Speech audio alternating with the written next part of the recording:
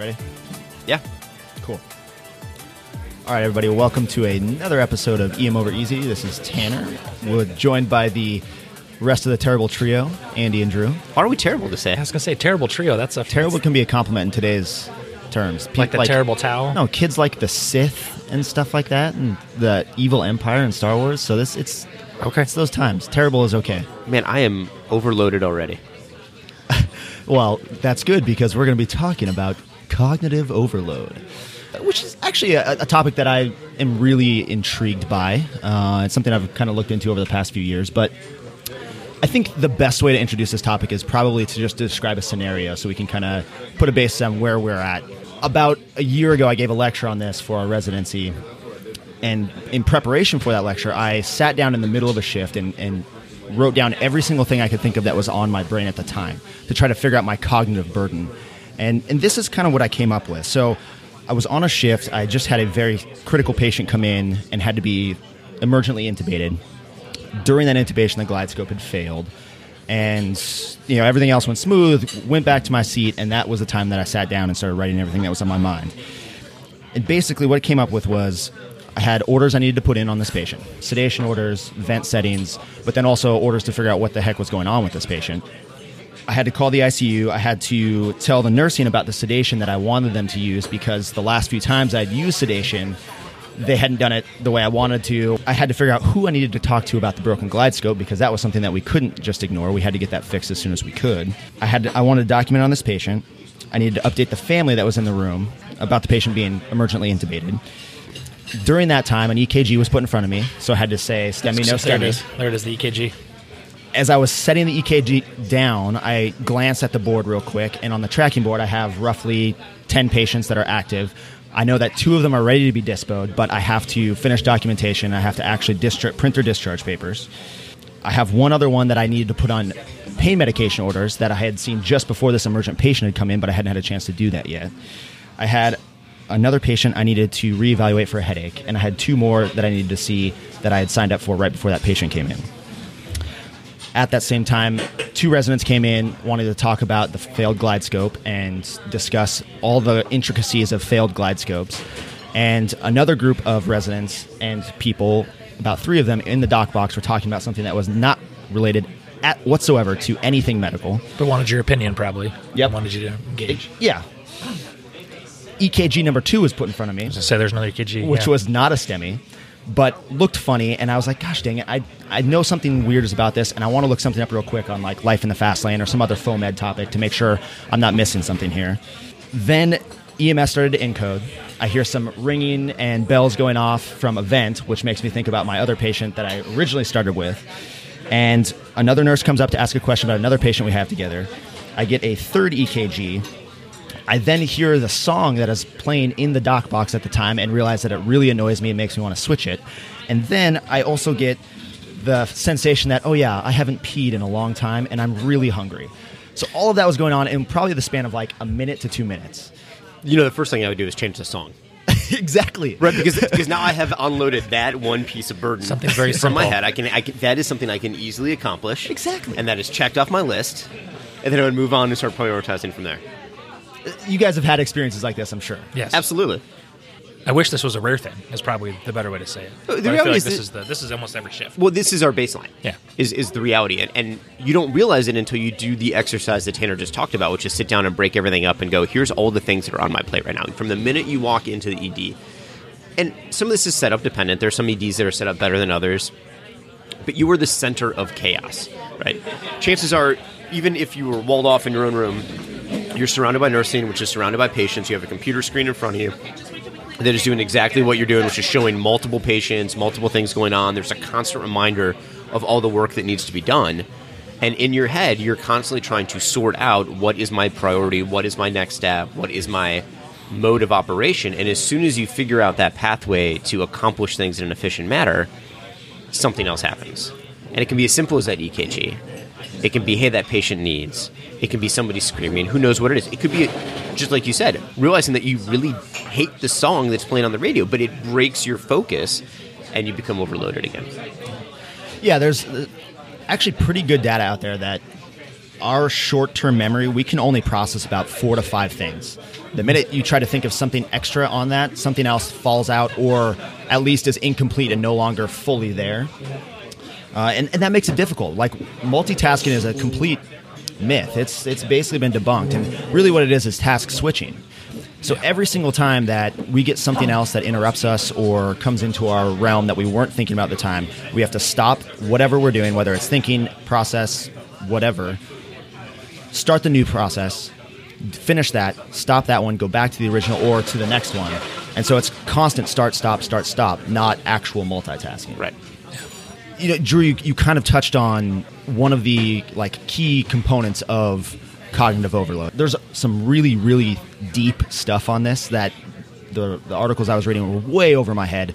What I basically found in research is that there's kind of 4 types of overload. Very simply, they are too much supply, too much demand, too many interruptions or multitasking, and then workplace infrastructure. And you kind of hit on the workplace infrastructure already with the fact that in the ER, we're set up already to fail. Set up to fail, absolutely. Some of our colleagues that work in clinics or have offices, they can see one patient, they go back into their perfectly set up room that is sheltered, set up the way that they know that they can process information quickly and appropriately, complete their task, and then go on to the next one. Yeah. Unfortunately for us, that doesn't happen. We're in the middle of the chaos. It's what we signed up for. In terms of the other options, so too much supply is a really interesting one to me, because there's two forms of it. The first one is pushed supply, which is the things that happen that we can't control. So text message on your phone. Well, you or can control. You can attempt to control. Okay, attempt to control. But pushed supply means They're things that happen. They happen, and you are not. You're not triggering this. You're event. not triggering it. It is happening to you. So it's things like a text message, a notification on your phone, an EKG being thrown in your face, a nurse or tech coming up to you and say, "Hey, patient in so and so wants this." Critical lab result. Critical lab result, exactly. A call from some random number on your Vocera that ends up being something important. Things that you have to at least stop for a half second, switch to that task, say, "Do I need to do something with this right now? And if so, what am I going to do?" Sure. And then go back to your task again. The other side of supply, too much supply, is pulled supply. So things with lots of information that you can pull from, but you have to think cognitively through what you're trying to look for and where that source is. These are your resources and Exactly. understanding how to utilize your resources. The antibiotic Bible, as I like to call it. I now have page numbers memorized to decrease the amount of cognitive burden on me. I know exactly, which is funny, I even have to look at it, right? Because I actually know the answer to the question I'm asking. Yeah. But there's something about just in that moment when you are Yeah. cognitively burdened, making sure that you're not making Exactly. a stupid mistake. So then it becomes a issue, but it's also solving a problem. And then the next one is too much demand. So this is like a busy day. We all know the difference we feel when we have a day that is quote-unquote slow. What's that? It happens occasionally. This is a unicorn. I would like to see one of these. When I think of too much demand in our job, I really think of the days where I see equivalent numbers, but the board looks different. There'll be shifts where I'll still see 3 patients an hour, but the waiting room never has 30 people in it. And so it's just the idea that there's 30 people out front, so I'm automatically upping my stress, where I'll still see the same number of patients, but they kind of roll in groups to where there is, it does make a difference. You might see the same volume if there's 30 people out front that just you keep getting reminded of, because it makes nurses more antsy, it makes us more antsy, Sure. it makes everybody more antsy. So It's an extra burden. There's an no extra doubt. burden. And I've noticed this when I've worked at a freestanding ER, and I am not seeing a high volume of patients. I come away from that shift feeling pretty decent about myself, even though it wasn't the greatest day ever at work. It wasn't a burden. It wasn't stressful, as compared to a full-on emergency department that is hopping 30 patients in the waiting room like you described, and you walk away from your shift feeling like you've been beat 9 ways since Sunday and soaked and drowned at the same time. Right. Absolutely. The fact that we can recognize cognitive overload is step one, and realizing the burdens that contribute to that. But how do we offload? So I kind of look at this as you brought up the 4 types, and for me, too much supply is one I think is something we do have control over. I think of the push notifications on my phone. When I just got a new iPhone, and I literally went to my notifications and turned a bunch of them off, and realized, all right, I don't want to know every time I get an email. Don't want to know every time I get a Twitter. And then that way I set aside my time to go and look at those things, to where it's I check my email once a day. I look at Twitter, say twice a day. I look at Facebook twice a day. But I limit it to where I'm I not getting... guarantee That's you not look at true. Twitter more than twice a day. You just lied. I You're set up, burning on the inside. I set up times to do these things rather than have them come to me. I'm I going go to to tag them. him in like 15 posts today and see if It's- he only replies twice. every 25 in the minutes to see entire- what type yeah. of reply we get out of him. And then even text messages to where I've gotten it to where, like if my wife calls on shift, it doesn't buzz the first time, but if she calls twice in 3 minutes, I can set up to where like I get the second call. I was going to say the easy solution to this for anybody, instead of having to go through and change notifications, is when you're at work, just put your phone on Do Not Disturb. Yeah. You can designate very specific people that will get through with phone calls. Mm-hmm. So if your wife does call or a significant other and you want to make sure you get that because, like for me, my wife is pregnant. I don't want to miss that phone call if she calls me and says, hey, Guess what? yeah.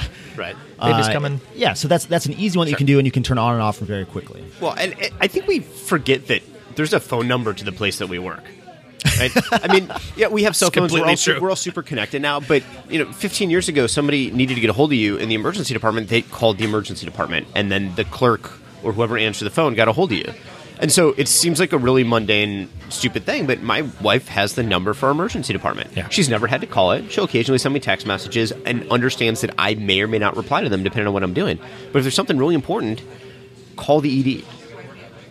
Because that's going to, yes, that adds cognitive burden to me, but now I don't feel, because I know that she knows that's an option, I don't have to be connected to my phone. My phone actually sits in my workplace. Yeah. So I'm sitting at my desk doing something, I might get a notification on my watch if it's within range on a text message that isn't blocked. Sure. It happens maybe once a shift or so. But I don't carry something in my pocket, No, so I'm not straight. in a patient's room with something distracting me. I'm not in their resus bay with something distracting me that doesn't need to be distracting me. So I think I agree. Those are very easy things to do. Turn off that push notification when you can on something that you can control. Now, there's things you can't control, right? And so the question to me is always, when I feel myself becoming burdened, when I feel myself becoming overloaded, what is the situation and how bad is it? Is it something where there are times that I feel I've lost control and I truly need to get up and walk away, right? It's like, I'm going to go to the bathroom right now. Not really because I have to pee, because I have to reset. I have to get away for a second, and I need those 2 minutes for me to process through in my head, kind of my tasks, but away from everybody else and in a place that I can't be disturbed. I say that's the exact reason you're doing this, is because you're pulling away the rest of the other stimulus that's Right. overloading you, that the environment overload, so that you can then go through systematically in your head, hey, here's the next steps to get out of this, dig myself out of this hole. Right. That's something that happens a lot of times, like if I get overextended on patients, all of a sudden I realize I have way too much active stuff. I can't think anymore. I can't put another patient on here because otherwise something's going to drop. And that's usually when I have to reset. I go to the top of my list and I just work my way through. Run the board. Here's the next check until I get that all done. And sometimes, you know what?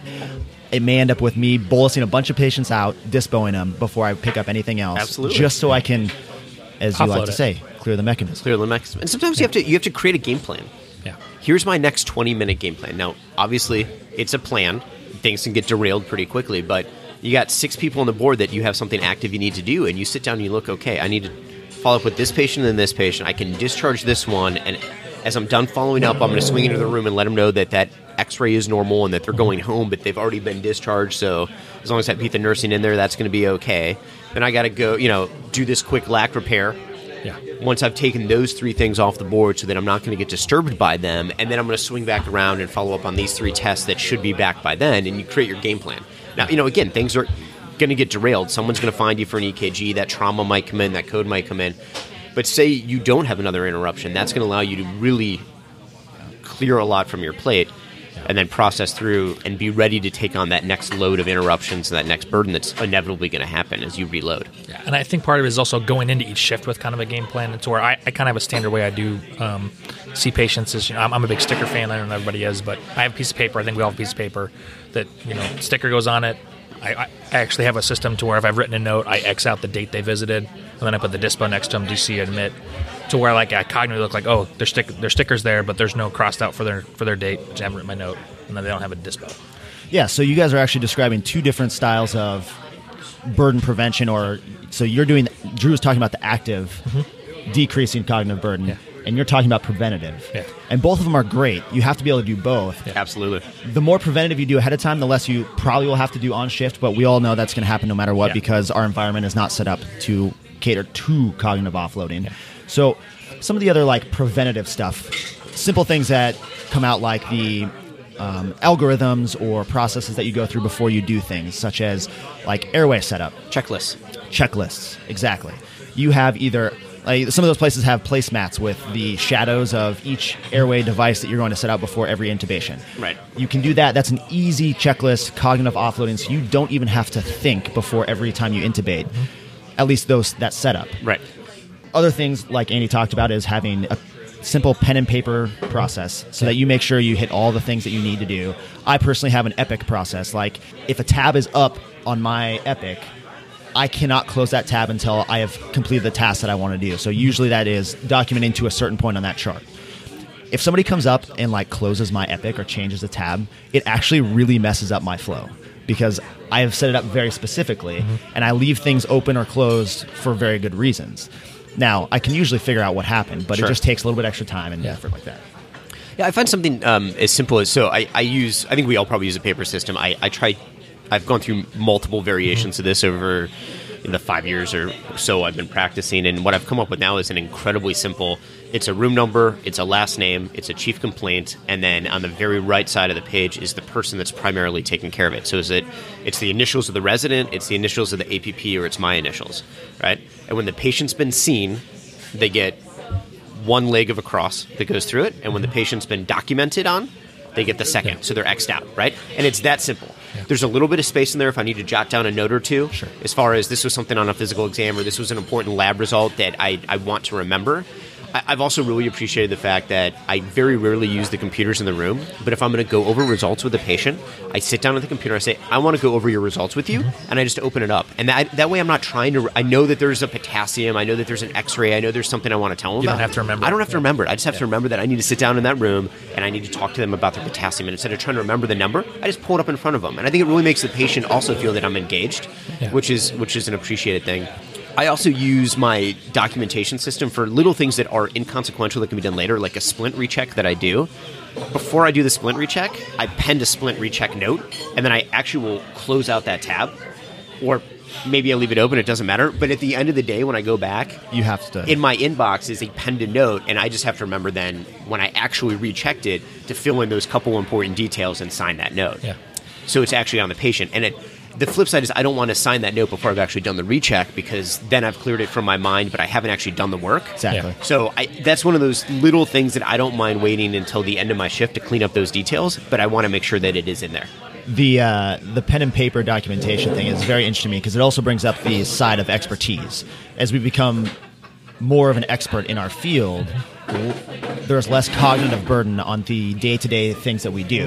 And the difference you can see is the med student who goes into an ER patient's room and an attending.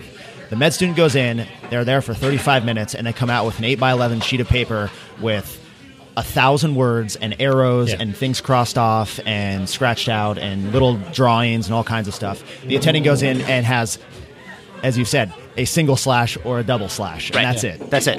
And think back, my intern year, I used a quarter of a sheet of paper. Used a lot of paper. Sticker and notes, right? And then at some point it Did you recycle all that? No, I still have them all.